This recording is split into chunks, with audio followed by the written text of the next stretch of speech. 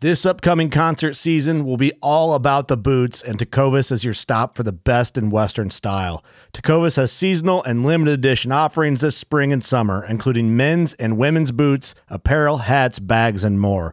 All Tecovas boots are made by hand in a time-honored tradition with timeless styles that are always on trend. And Tecovas has first wear comfort with little to no break-in period. It's hard to find this level of comfort paired with this level of style.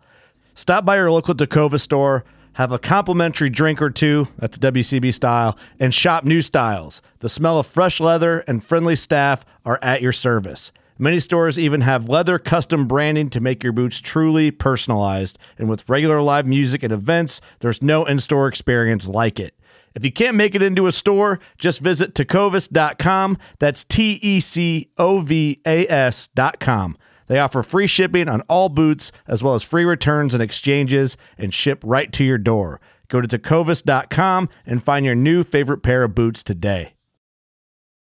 Hunting boots are a critical component of any successful hunt. Whether walking a short distance to your blind or trudging miles through rugged terrain, your feet are carrying the load. Without the right boots, you could give up early and lose out on that trophy just over the ridge. At Midway USA, we make selecting boots for your next hunt easier. With just a few clicks of a mouse, you can decide on what's important, like waterproofing, insulation, size, width, and savings. For just about everything for shooting, hunting, and the outdoors, check out midwayusa.com.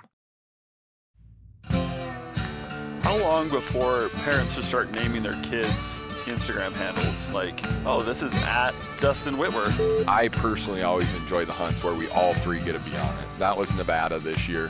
Whether it was selling a hunting product or going on hunts, they were waking up every day and dealing with hunting stuff, and I thought, I'm going to give that a try. The groomsmen and bridesmaids come right behind him. By the time I got down the aisle, Corey and Teresa already had drinks in their hand. And I'm like, well, you're not in Utah anymore. We're always chasing that next tag, and that's good, but at the same time, like, dial it back and say, you know what? Like, the evil that I know is better than the evil that I don't know, and I'm just going to keep hunting this unit. Learning and getting to know the ins and outs of the states so you can take, $100 or $1,000 and turn it into the best value possible is super important. I'm Dustin. This is Corey.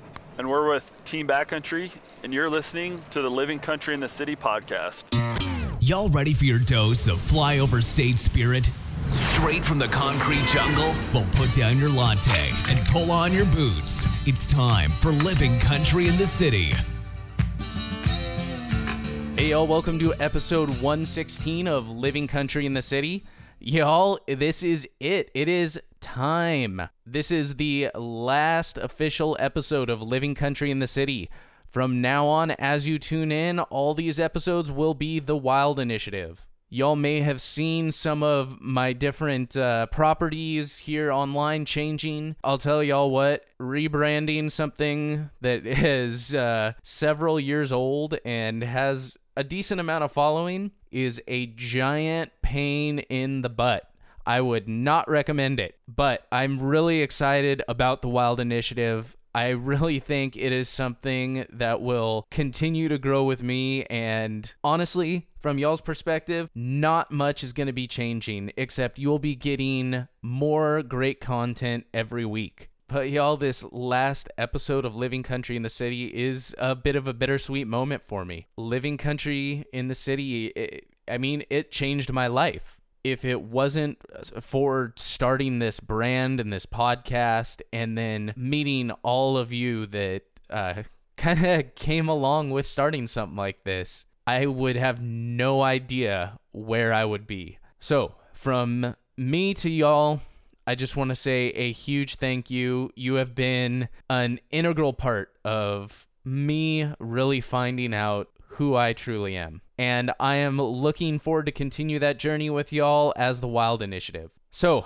before we get on to the final episode of Living Country in the City, I want to give a huge shout out to Sawyer Products. As always, they have really been supporting Living Country in the City for a long time. They're going to continue on supporting the Wild Initiative. Y'all, there are just some products that you really need when you're out in the backcountry: water filtration, insect repellent, and depending on your trip, sunscreen as well. Y'all, Sawyer has been making these products for over 30 years. They are tested, they are reliable, and they are pretty much bulletproof. Y'all, I stand by their products wholeheartedly, and I use them on every single trip. So I want to make sure y'all head on over to Sawyer.com, check out their whole lineup of products, whether it's their water filtration, their insect repellent, sunscreen, first aid. They've got all of those products you need to stay in the outdoors for longer this hunting season. All right, y'all, now on to the final episode. Y'all that have been listening since my very first year putting out the podcast may remember all the way back to episode 20, where I talked to Dustin Wittwer of Team Backcountry. Well, y'all, I have Dustin back on the podcast along with Corey, who y'all heard from during the recent episode talking about crispy boots. Y'all, we have a really good time just chatting, just catching up what's going on in their lives and talking about hunting. We also have some fun little guest interruptions as we were at Hunt Expo, and it's just a given. You can't sit down for more than 30 seconds without about 10 people you know walking by. So without any further ado, I hope you all enjoy episode 116 of Living Country in the City with Dustin Wittwer and Corey Beckendorf of Team Backcountry. Well, we are back, and this is probably the quietest it will be for the rest of the podcasts I record. Here at Hunt Expo, it is the morning before, what's today, Friday? The storm. Yeah, calm before the storm. Today, still, I don't think will be too awful. Tomorrow is when it's going to be the It's world. going to be slammed here today. It's going to be my literal hell. Yeah. It's funny, though, like, this is the first year that I've worked for a company that's, had a presence at all of the trade shows, right? So I've gone through, now I'm on the tail end of, like, what you would call a trade show season in the hunting industry. And it's just another day in the office. My eyes are glazed over. I'm just like, okay, show up at the booth, talk about hunting stuff, go back to your hotel room, do it all over again tomorrow. So, yeah. I mean, and there's a lot worse. To be honest, I'd rather be busting my butt out here, getting exhausted and talking hunting with people than sitting staring at spreadsheets. Doesn't feel as much like work for sure. No, it really doesn't. Albeit my knees don't hurt as much after a day at work, typically. Well, if y'all don't recognize those dulcet tones way back from episode 20, that is Mr. Dustin Wittwer of Team Backcountry. Howdy. And now the Finding Backcountry podcast. All sorts of new things. And this time we finally got him on. Was not available last time around because he was kind of, too cool for us. I only had 20 episodes under my belt. He's like, no. Wait till this guy gets up, above 90, 100. Yep, that's me. All right, you're going to have to... Corey Beckendorf. Okay. I didn't want to massacre your last name. It's very phonetic. It's much easier to spell and say. Beckendorf. Beckendorf. I thought there was an R in there. I think that's where I was going to screw it up. I just don't enunciate it at the end.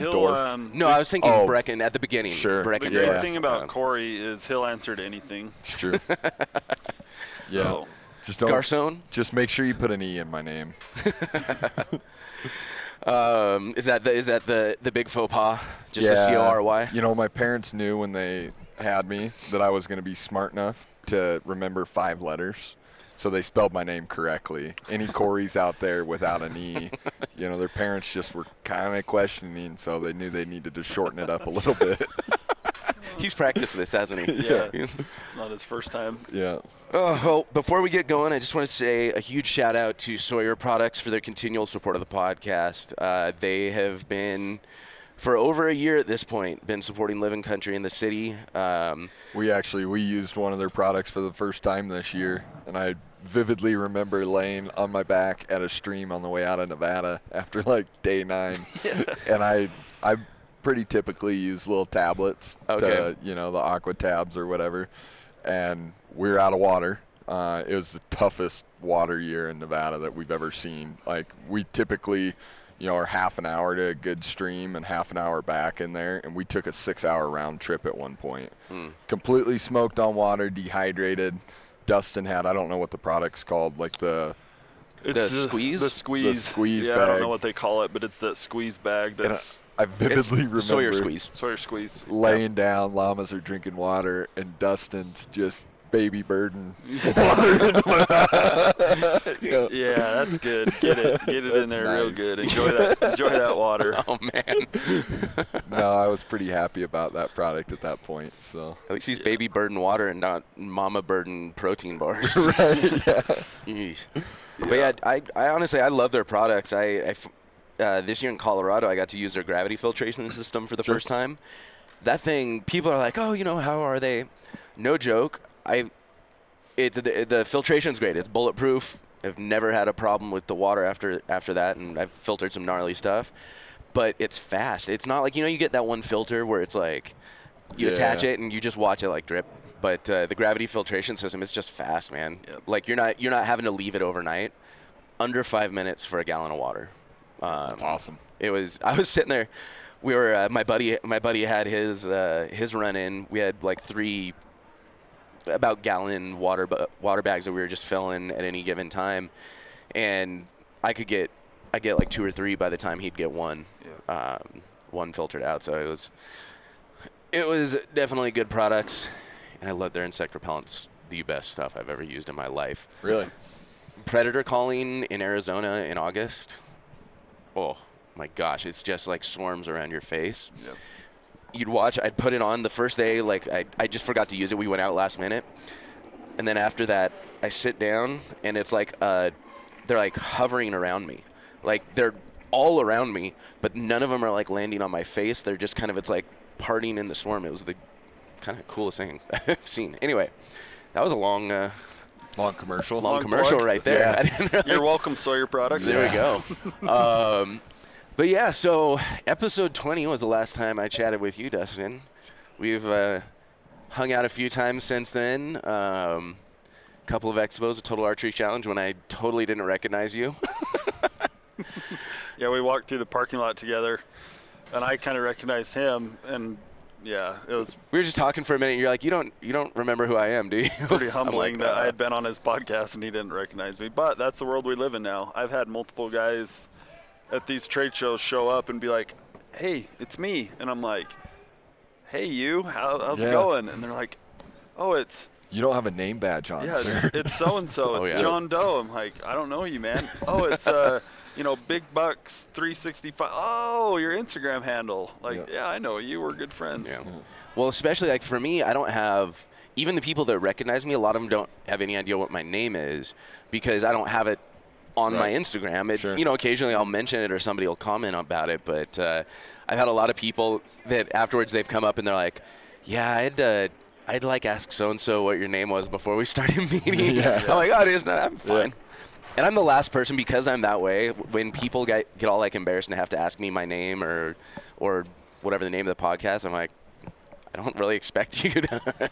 I don't know, but I sold guns for 4 or 5 years, and I met so many people here in Salt Lake in that time frame, and like built a relationship, in half an hour for what it was. And I'm so terrible with names. Guys will walk up and it's like, I know what you bought 2 years ago, but I don't know your name. There's not even like, I'll just guess. Well, that's what's important is remembering the guns they bought. Right. Oh, absolutely. Way more important than their name. Well, that's good because that's all I can do. Like. Well, I'll remember a face till the day I die, which makes it even harder here because you roll up and like someone you may not have ever met or like even, I mean, most of these people you come up and it's like you see them across the room and you're both kind of looking at each other like, do we follow each other? Have we just talked on Instagram or have we actually met before? Yep. Or then you meet the person that you've been talking to for like a year and a half. You finally meet them and you're like, do I introduce myself or do I give you a hug? Yeah. Yep. Is it a handshake or a bro hug or? How long before parents should start naming their kids Instagram handles? Like, this is at Dustin Wittwer. I don't think we're that far. If a celebrity's going to do it, then a lot of celebrities are going to do it, and then it's the trickle down effect for society's gone. Really lousy names. Anyway, so so yeah, it's been a while since we've chatted. A few things have changed up since then. We have the now Finding Backcountry podcast. Tell us a little bit about that. Well, started it on a whim. Just decided that I loved being on your podcast so much. I thought, hey, why don't I start my own podcast? And no, I don't know how that all started, honestly. Well, everyone's starting a podcast nowadays. That's how it started, and I wanted to be no different than everyone else, and so I started my own podcast. Yeah, I wanted in on that. But no, it kind of, it ended up turning into something there for a while, and it's ironic because at this moment I've shut it down for the last few months, and being at this back at Hunt Expo has actually nudged me towards firing it back up, because I've had quite a few people finally come up and express interest in when we were going to be releasing another episode. But I thought that's it was the cool. best feeling, isn't it? Yeah, I thought it was cool. You went like a solid year. It's like when you jump into the gym, it's like you're not just doing it for a month. You did one a week for a little over a year, right? You did. Yeah, it was 60 almost exact. No, not quite. It was like 50 something, but yeah, it was like almost exactly a year. And then you talked about just things have changed, and since we talked last, I was peddling insurance, just living the dream, as we said in the industry. But things have changed. I just kind of on a whim decided that I didn't want to. Not that there's anything wrong with that, and I loved the guys I worked with, and it was a good career, but just really decided that I'd wake up and chase my passion, and just knew that I wasn't so specific, like it's got to be this one thing, but I knew that like throughout my whole life, hunting's been one of those constant passions. I'm the type of guy that'll pick up a passion, almost weekly or daily. And you're preaching to the choir on that one, man. Yeah. We're all that way, right? You guys heard of this golf thing? Right.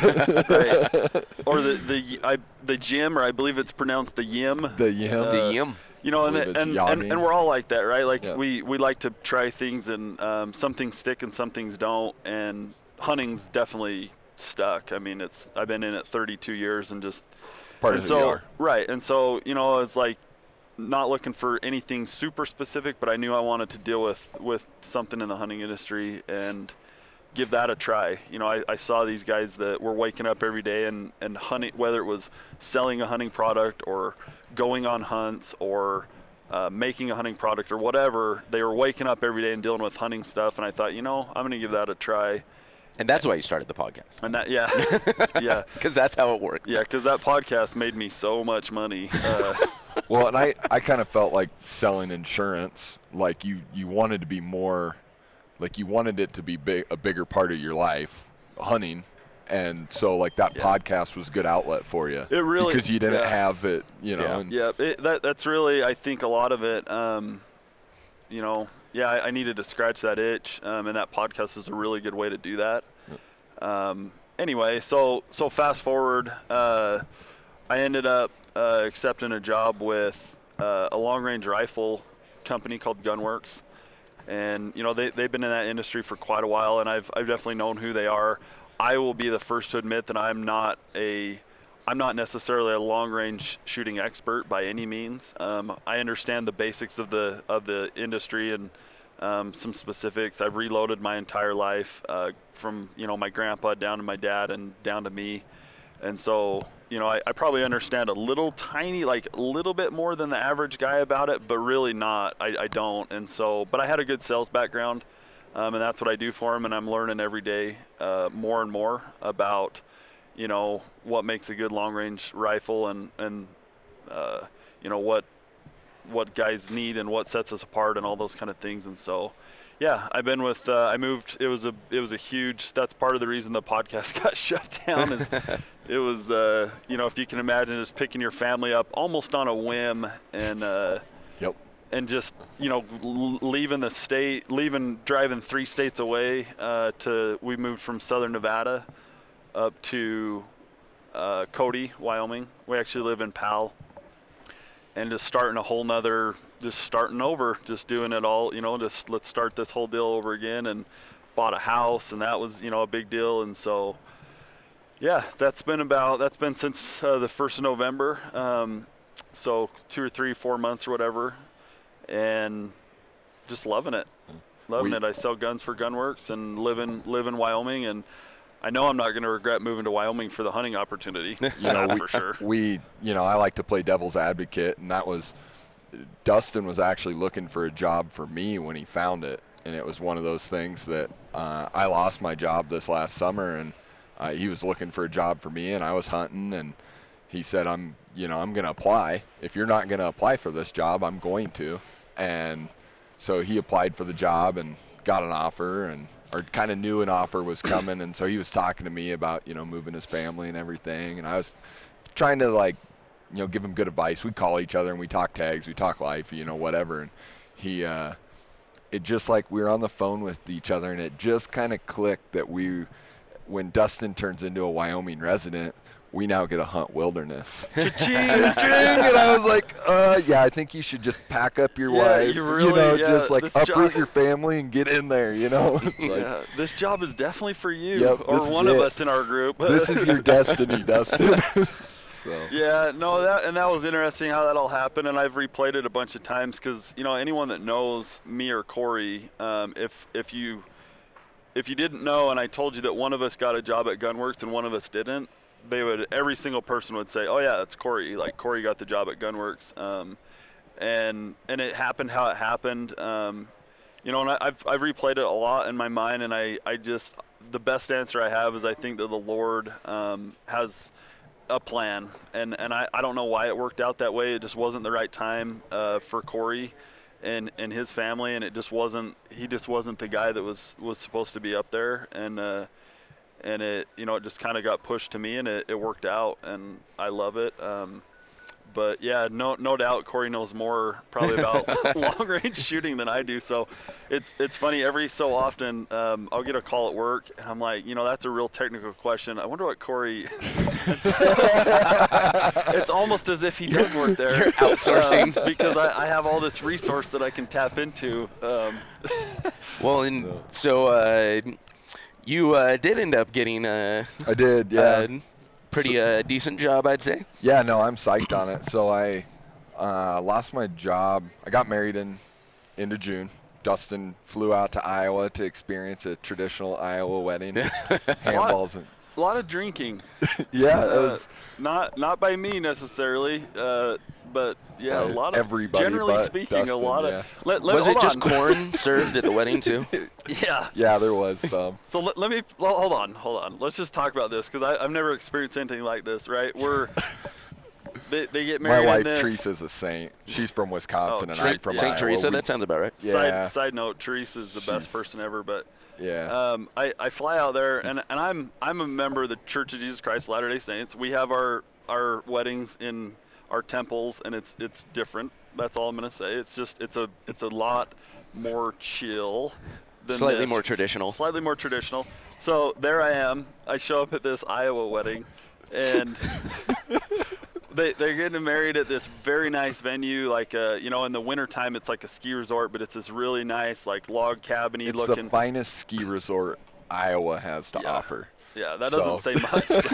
But the venue is nice, and so there we are. There's basically an open bar in the back of this lodge room, this huge room that they're getting married in, and they put their alcoholic beverages down just long enough to get married. Yep. And when I say that, I mean literally, they come down the aisle and there's 5 or 6 bridesmaids and groomsmen, and we all come down. They do the ceremony. It takes about 5-10 minutes. Corey and Teresa leave the aisle first. The groomsmen and bridesmaids come right behind them. By the time I got down the aisle, Corey and Teresa already had drinks in their hands. And I'm like, well, you're not in Utah anymore. Yep. This is interesting. So a little different. Yeah, no, it was fun. It was a fun wedding. I was psyched Dustin came. I'm in Salt Lake, so's my wife, and So we drove out. Dustin flew out, came and stood up. I had 6 groomsmen that are best dudes on the planet. That's awesome. Dustin was the only one not having a beer. But root beer. No. So I got married, lost my job right when I got back from Iowa. Just kind of some unfortunate circumstances. Happened to be right before hunting season. My wife, rather than getting an annulment, she decided to let me hunt for 2.5 months. So had a heck of a hunting season, and then got a job offer. Kendall Card, who's a co-owner of a company called Crispy. We've had a relationship Team Backcountry wise for 2 or 3 years now. They've been great to us. And talking about, once again, just some of the best people on the earth, Kendall Card is definitely on that list. And his co-owner, Mark, same deal. I didn't really have a relationship with Mark. Him and I have gotten pretty close over the last 6 months. But they, I was pretty fortunate that Kendall knew me, kind of knew my character. And I kind of walked into a great job. So I, working for Crispy Boots, doing a little bit of everything. We run pretty lean over there. So I'm shipping and customer service and placing orders and a rep, and I'm here at the show talking boots, and come this fall we're going to be testing and development team. Yep, absolutely. Yep. Whether they know it or not. Yeah, I'm going to be breaking boots, and it's been a great gig, and I'm pretty fortunate to all the pieces kind of fell into place, like Dustin was saying, that because I considered that Gunworks job and a few other jobs, and didn't need to move my family, I'm still in Salt Lake. I show up to the office. Still got a good job. Yeah, we got a ping pong table in the office. Like, life's good. So, no, I'm working for Crispy Boots now, and it's been a blessing. I wish I would have got in on it 3 years ago when they started the operation, but there we go. It's been pretty fun. So breaking boots. Yeah, man. It's speaking of breaking boots, we had a little discussion earlier. Yeah, he's got a pair of Laponias on, which is kind of a light hiker. It's actually, you know what though, who else I ran into from Harvest Health? He wears the Laponias. Yep. And his were just as bad as mine. I looked down, I'm like, we're twinning with these thrashed boots right now. You know who else's favorite boot that is South Cox. Really? And that's what he wears. And he's actually coming to the show today. That's one thing I love about the show is, like, all the cool kids show up. I'm going to have to say hi to him. I've had him on the podcast before. We had a really good chat just about trad hunting and stuff. So I'll have to say hi to him. We're wannabes. South is the real deal. Yeah, but he rocks a Laponia. And I followed him. We went into Colorado this year on a 10-day hunt, and I was calling elk for him. And he rocks the Laponia, and it's a great boot. I think he's crazy for packing the weight like he does. I mean, we had 348 pounds of boned out elk meat to pack out of there, and he did it in those things. Jeez. So I'll admit, like, I love my boots. I have my Hunters. Those things are, I mean, obviously they're like that's the tank. F350, diesel. I mean, not turning this into the full Crispy podcast. We're gonna do that later, but like I've gone through some gnarly stuff, and those are the sole reason I haven't like broken off my foot. Like not talking about rolling an ankle. Like I would have broken off my foot if it wasn't for those boots. Yeah, these things I've been walking on flat ground, and there was a little rock, and I couldn't walk on my ankle the next day. These are the most comfortable boot in the world, but they're not meant to have a ton of ankle support. Exactly. And he asked me, he's like, should I resole these? I looked at him, I go, no, those things are smoke. Throw them away. Get some new ones. Well, I mean, you can only see the ground through the sole. I mean, right. No. It's funny because we could learn a lot from our wives, right? And that is, like, there literally is a different shoe for every occasion. Yeah. Oh, yeah. And I think we sometimes forget that with boots. Hunting boots, we just think that, there's going to be one that's going to rule them all. If there was, it would be the Crispy Nevada. Yep. Shameless plug. It's the best boot that's ever been made.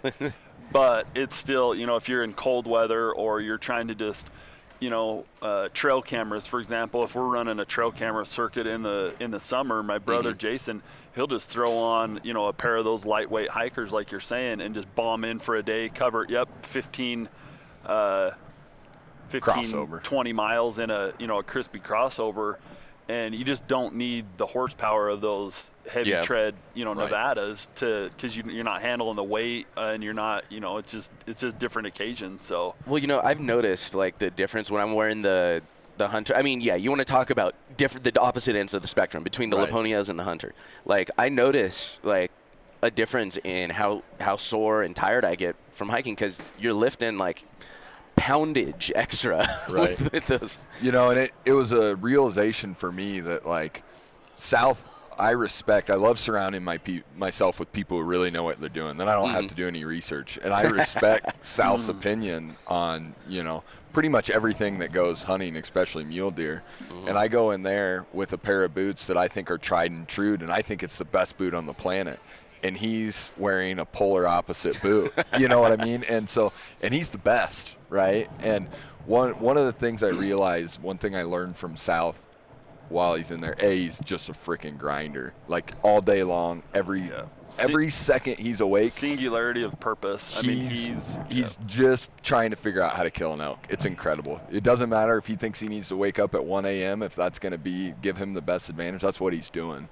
But one of the things he does while he's hunting, and I realized this following him because he kept, we had 4 of us in there. It's like, why are you guys being so loud? He's babysitting. He feels like he's babysitting his kids. Yeah, exactly. So I'm in a big heavy boot, which your footfall is going to be heavier. You can't be as quiet. You can't feel the ground under you. And he's in those Laponias. He moves so quietly and efficiently. All the freaking time. Now he's like 40 pounds lighter than me. In his defense, he's about 5'9" and probably $160. Yeah, so that helps. Yeah, so But I mean, everywhere he goes, he's incredibly quiet, whether we need to be or not. And it was a real learning experience for me. I could jump over logs he was going under, but other than that, advantage to him. He's a pro at looking at the landscape and finding the most efficient way to use the landscape, which was pretty fun to learn. That is not a skill I have. I mean, I can pick a decent enough path, like if you're just trying to get somewhere, but like I'm the worst person at looking at a point and figuring out, okay, like this is where that point's going to be when I'm like trying to relocate those deer at this angle and this and that. Have you done the whole take a picture on your cell phone trick? Yeah. My problem I run into is with the depth perception. Right. Where you'll have like okay, you pick like 2 or 3 land points and you're like, okay, that bush that's shaped like a beetle, a VW bug or something, and then this one tree that the dead tree that splits like this. Like those are my 2 points. I can reorient myself, and the deer are right in between them. I go up and I'm like, crap. There's no bush that looks like a VW bug over here. Right.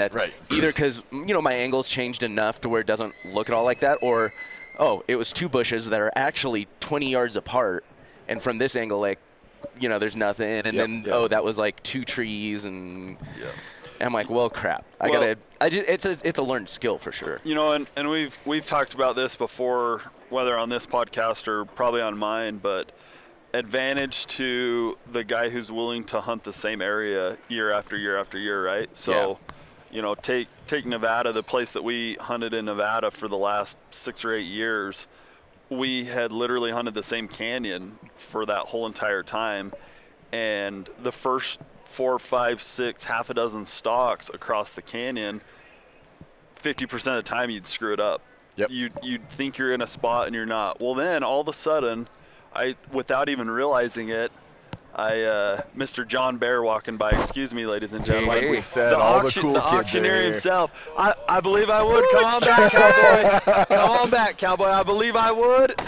Sold. If all you know, the cool you know. kids are here. Yeah.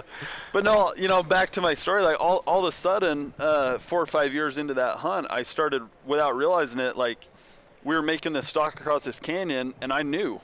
I said, no, we're not going to want to go up there. We got to stay on this lower shelf because there's a certain clump of trees right here that I've been there. I've looked over this exact ridge, tried to stalk a buck right here, and I remember that it doesn't work that way. Like you can't, you're not going to have the angle from there that you think, and and so on and so forth. And it's a sickness, right? It's a two-edged sword that we all have as hunters, Western hunters specifically, that we're always chasing that next tag. or that next, like, oh, where's the next best unit in the West, and this buck, you know, they're killing these big bucks here, and maybe I want to go there this year. And that's good because, you know, if we don't, you know, if you're not exploring a new area, you know, at least one a year, you're probably not, you know, in the best hunting units or whatever. But at the same time, like, it's tough for guys, I think, to just dial it back and say, you know what, like, the evil that I know is better than the evil that I don't know. Yeah. And I'm just going to keep hunting this unit for one more year because all that hard work's going to pay off tenfold, you know, the second, third, fourth, fifth year that I'm in there. And we started seeing that in Nevada. We finally started knocking down some, you know, respectable deer.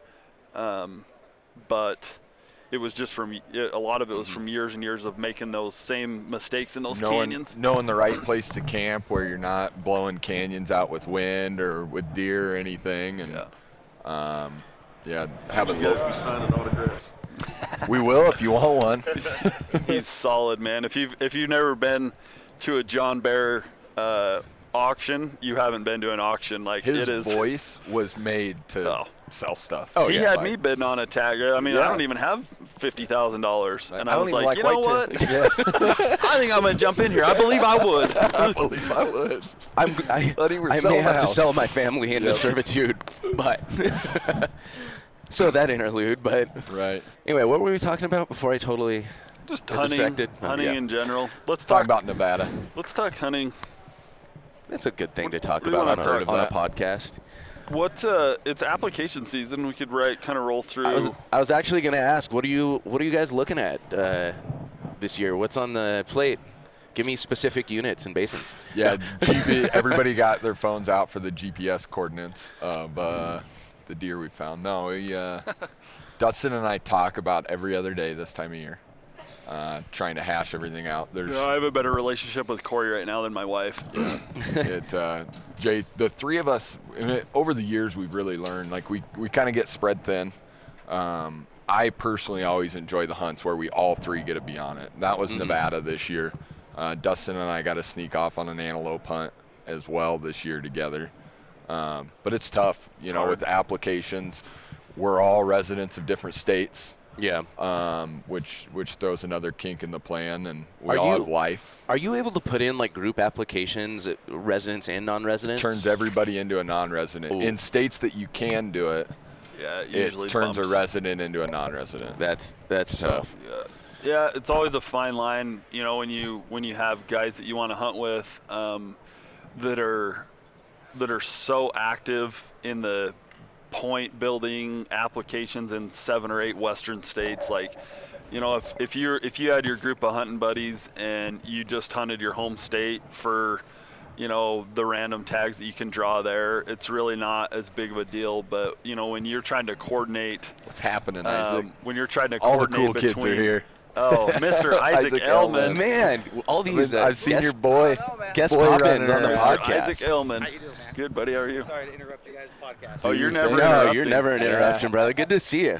Yep. Man, this is just like that's what happens when you podcast next to the bathrooms here at Hunt Expo. You're good. All the cool kids have to walk by. I mean, do I need to pull out? I've got another microphone here. No, we don't either. Good to see you, bro. Good to see you, Isaac. I don't even. Oh, we were talking about applications. I was gonna say I love Isaac. He's an awesome dude. I at Total Archery Challenge 2 years ago.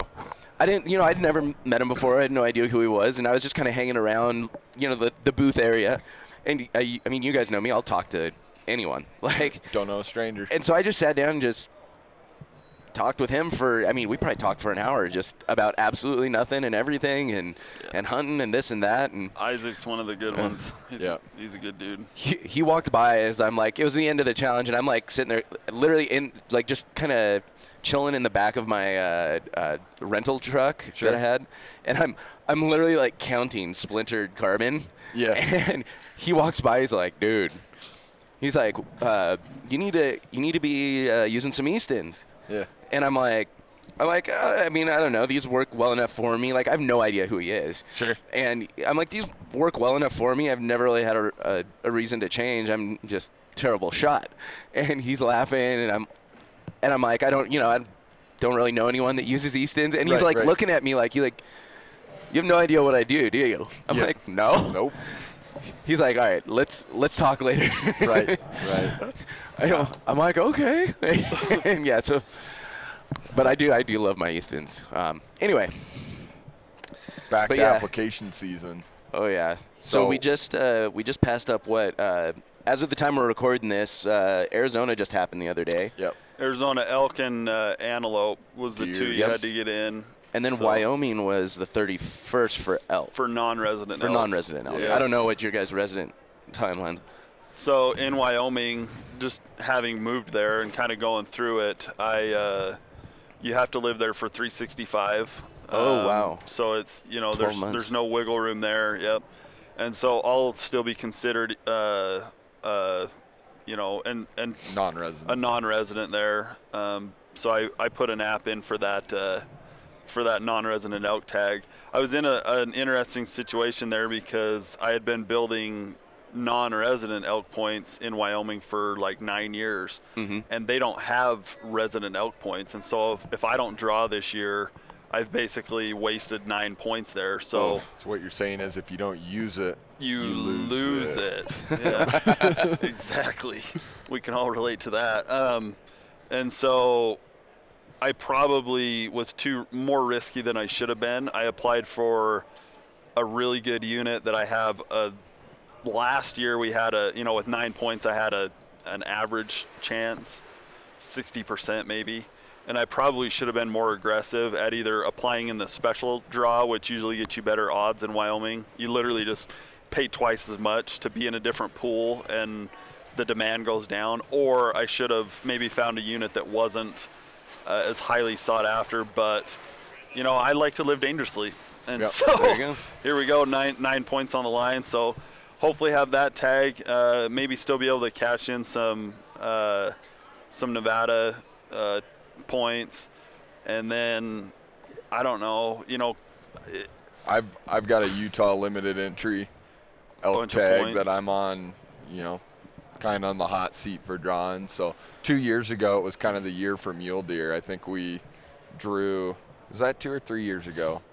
Between the three of us we had like 9 or 10 mule deer tags. They all run together. And this year is going to suck because elk are a lot heavier to pack, and could be the year of the elk. We'll see. It's tough. That's really going to suck when you have to pack out elk. Yeah. Well, we'll still mix in plenty of mule deer. And we've talked about this before too on the Finding Backcountry podcast, but having an application strategy, a general application strategy, right? And what I mean by that is, you can't just jump into all these states and just start applying and not really map out, what you're after there. And so, for example, we have hunts in Colorado for deer, for example, that we know we can pick up every other year. Yep. And so we're gonna burn those points, and we may push it back 1 year or whatever, but we know that we have that option there. And there's nothing more valuable in the application strategy than knowing that you have a guaranteed tag, right? Yep. It's something that you can set in stone, and you don't always have that. And so when you do, it's a huge advantage because then you have the option, right? It's like, okay, I know I can draw this, or I could push it back a year if I need to. And understanding what and when you can turn stuff in. I think Colorado's still this way. If you draw a Colorado tag and you want to keep your points and turn in your tag, don't you have to let them keep your money? $600 for the tag. They just pocket.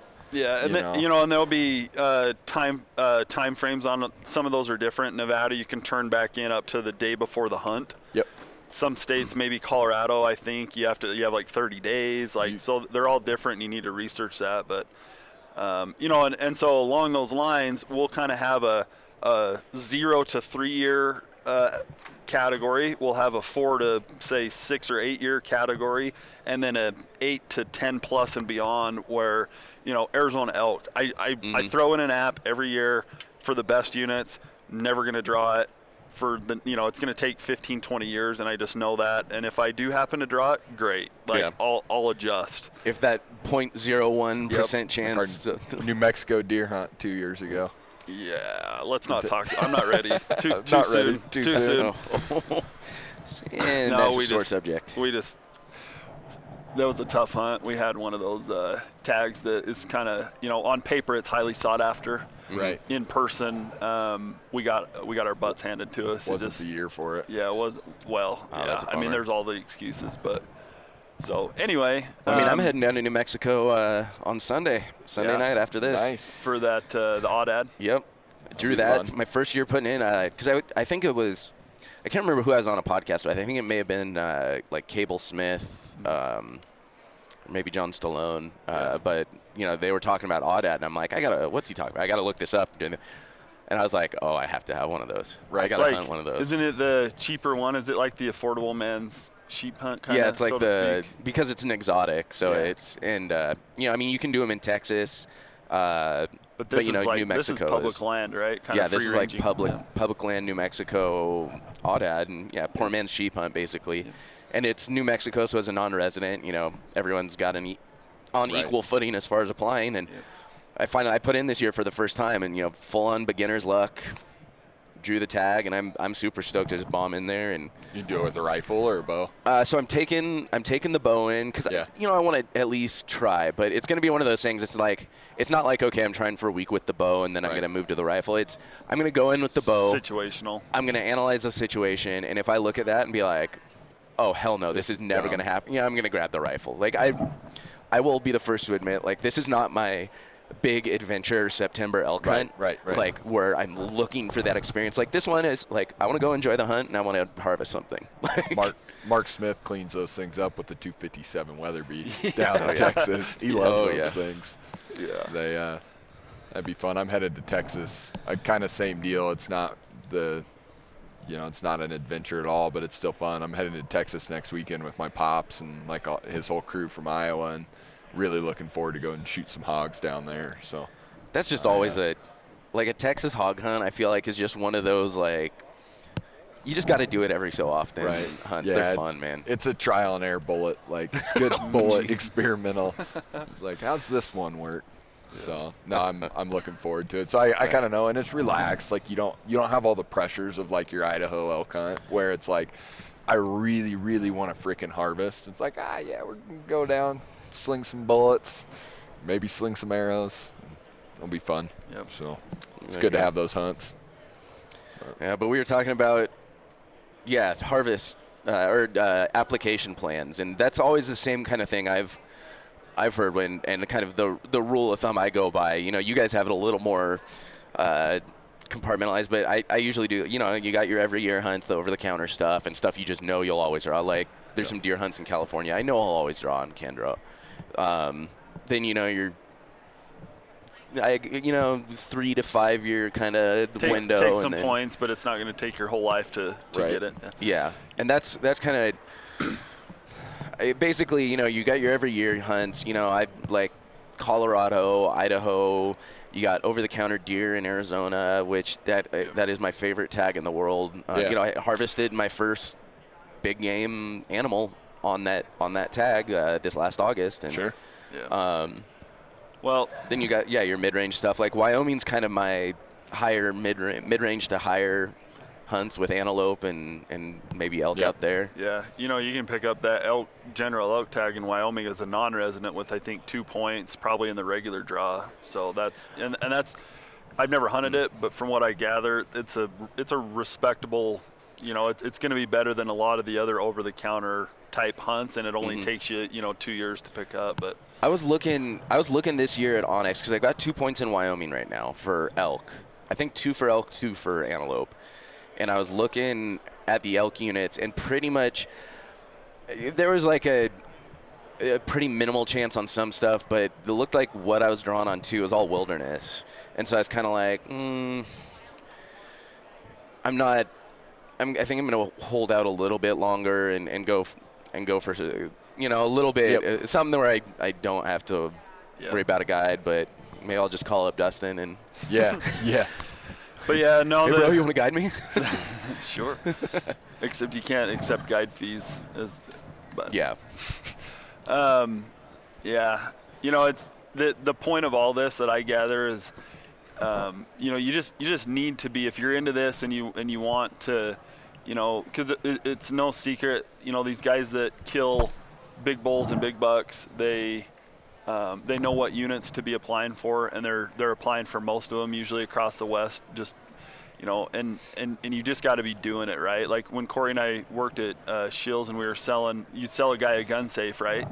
And what would you say? Like you always want to buy the safe for the amount of guns you think you're going to have someday. Yep. You know, and it's kind of the same thing. Like it's hard for a 20-something-year-old or even a teenager to sit back and be like, well, geez, like I'm not going to drop, $160, $200 to apply in Nevada for just points to hunt in 10 years. But, I just talked to one of our good friends that's, he's in his late 40s, coming up on 50, and he's been building points across the West and he's sending me all these point totals for Colorado and Wyoming and Nevada, and now he can hand pick whatever he wants. I mean, this guy, he's got 10 plus points for almost any species in those major Western states that you can build points for. And as long as you can swing that investment, and you got to be smart, obviously, don't max out a credit card, just to invest in points, but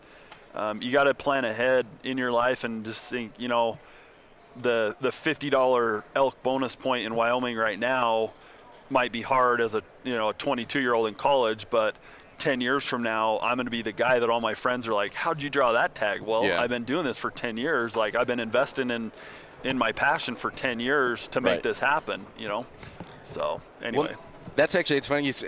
It made me think of something. It's like one of those things too is a lot of the states, you have to put up money up front. Some, you have to buy a tag or a license to be able to apply. They once again check all those regulations, what you're going to be paying. Some, you could, puberty hit just there for a minute. There you go. Some you can, you're just paying the $15 application fee, whatever. That's great. But like, honestly, what I did, I have a credit card that I paid off. It was kind of my emergency credit card. And I have that now reserved. That is my tag card. So I can, it actually helps me track how much I'm spending. Because I use an Amex otherwise, which I have to pay off every month, so I don't get myself into debt problems. But so this card I don't have to pay off every month. And is it probably interest free or something like that? Not anymore. It was when I first got it, but if you can find an interest free, deal on a card, that's what you want to use. Mm-hmm. Yeah, or something like that gets you points, because you'll get those credits back from something like, say you're putting in for New Mexico.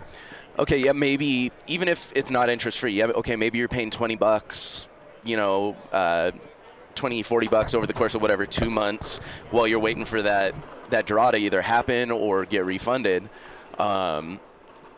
It's what I do. Obviously, I don't want to sit and encourage everyone go open a new credit card. Right. Yeah. But it's a method that works for me, where I'm not like stressing about cash out of pocket, and it gives me a chance to if I need an extra month to pay off a higher end tag that I end up drawing, it gives me that option. Bottom line is, if it's something that really matters to you, you'll figure out a way to not go into overly excessive debt. You'll save the money throughout the year. My wife and I just started. You can get on, like we got on our bank account, and you can add all these little separate savings accounts that you can just, and so I just have money pulled every month, like $50, $100 or whatever it is, into this hunting account that just sits there all year, and then I can use that for, either applying for tags, or I'll go cash it out for gas during hunting season or whatever.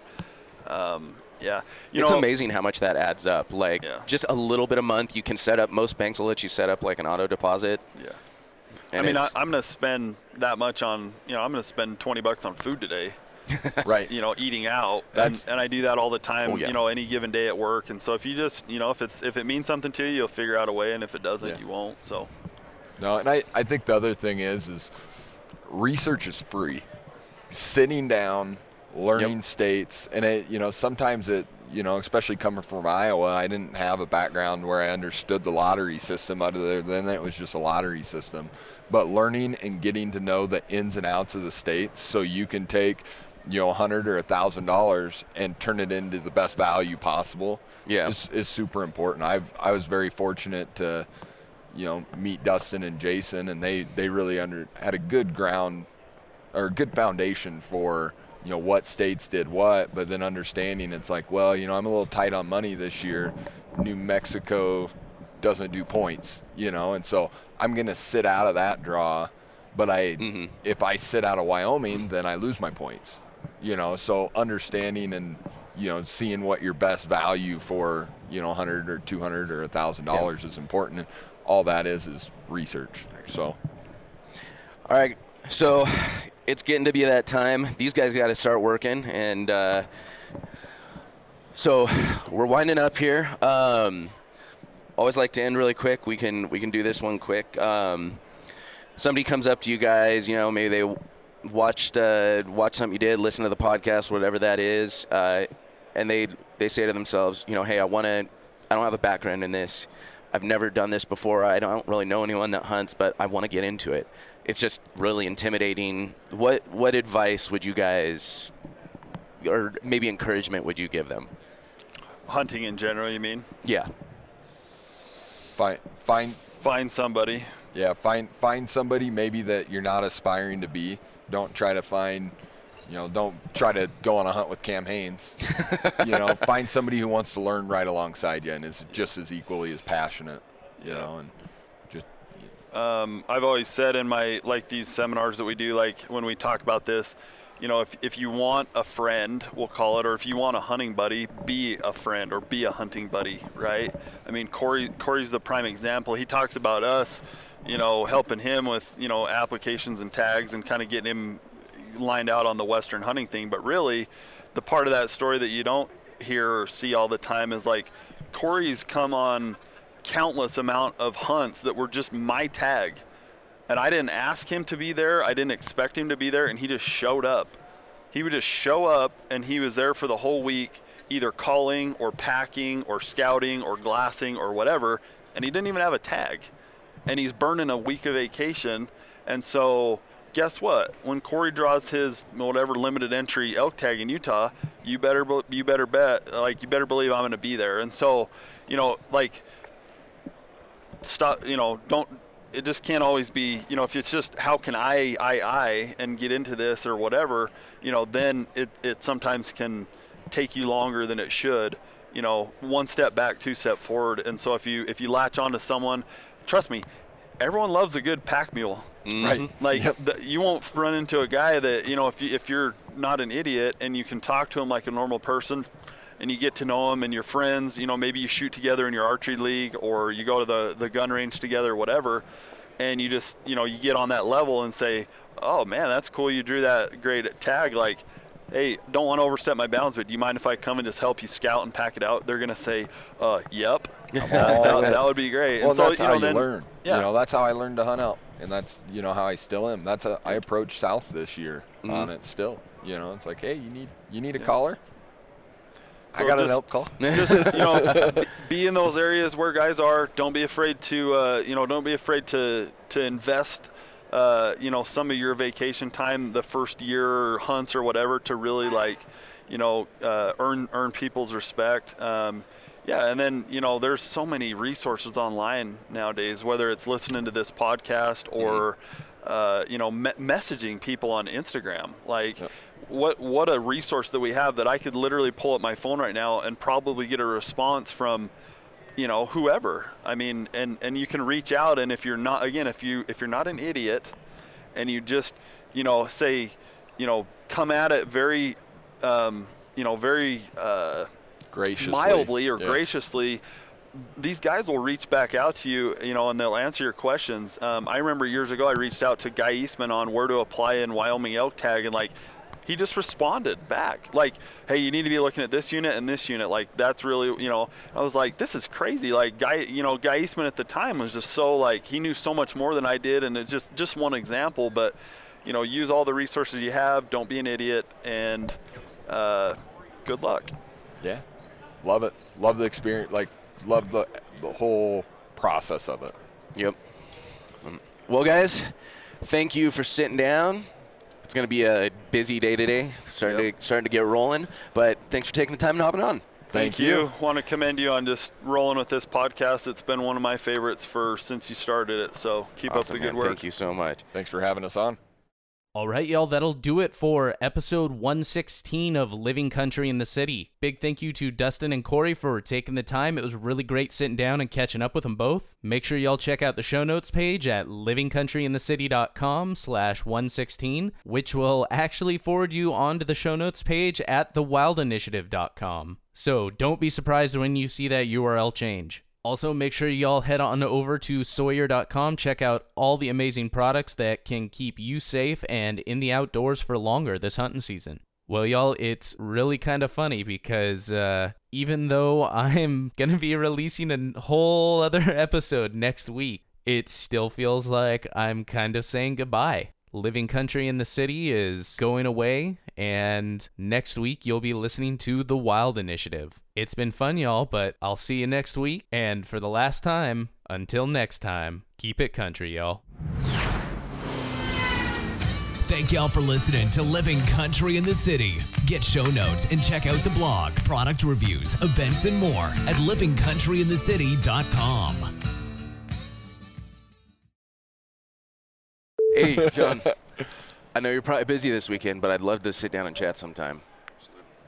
It's that meme where the guy's walking down the street with his girlfriend, and he's looking back at that other girl. And Sam's Sam's holding hands with Team Backcountry looking at John Bard. No, he's the guy, and we're the girl with him, and you would label it the podcast you're on, and then the podcast you actually want. Yeah. Like the guest you actually want on your podcast, and we're like, what? We're offended by it.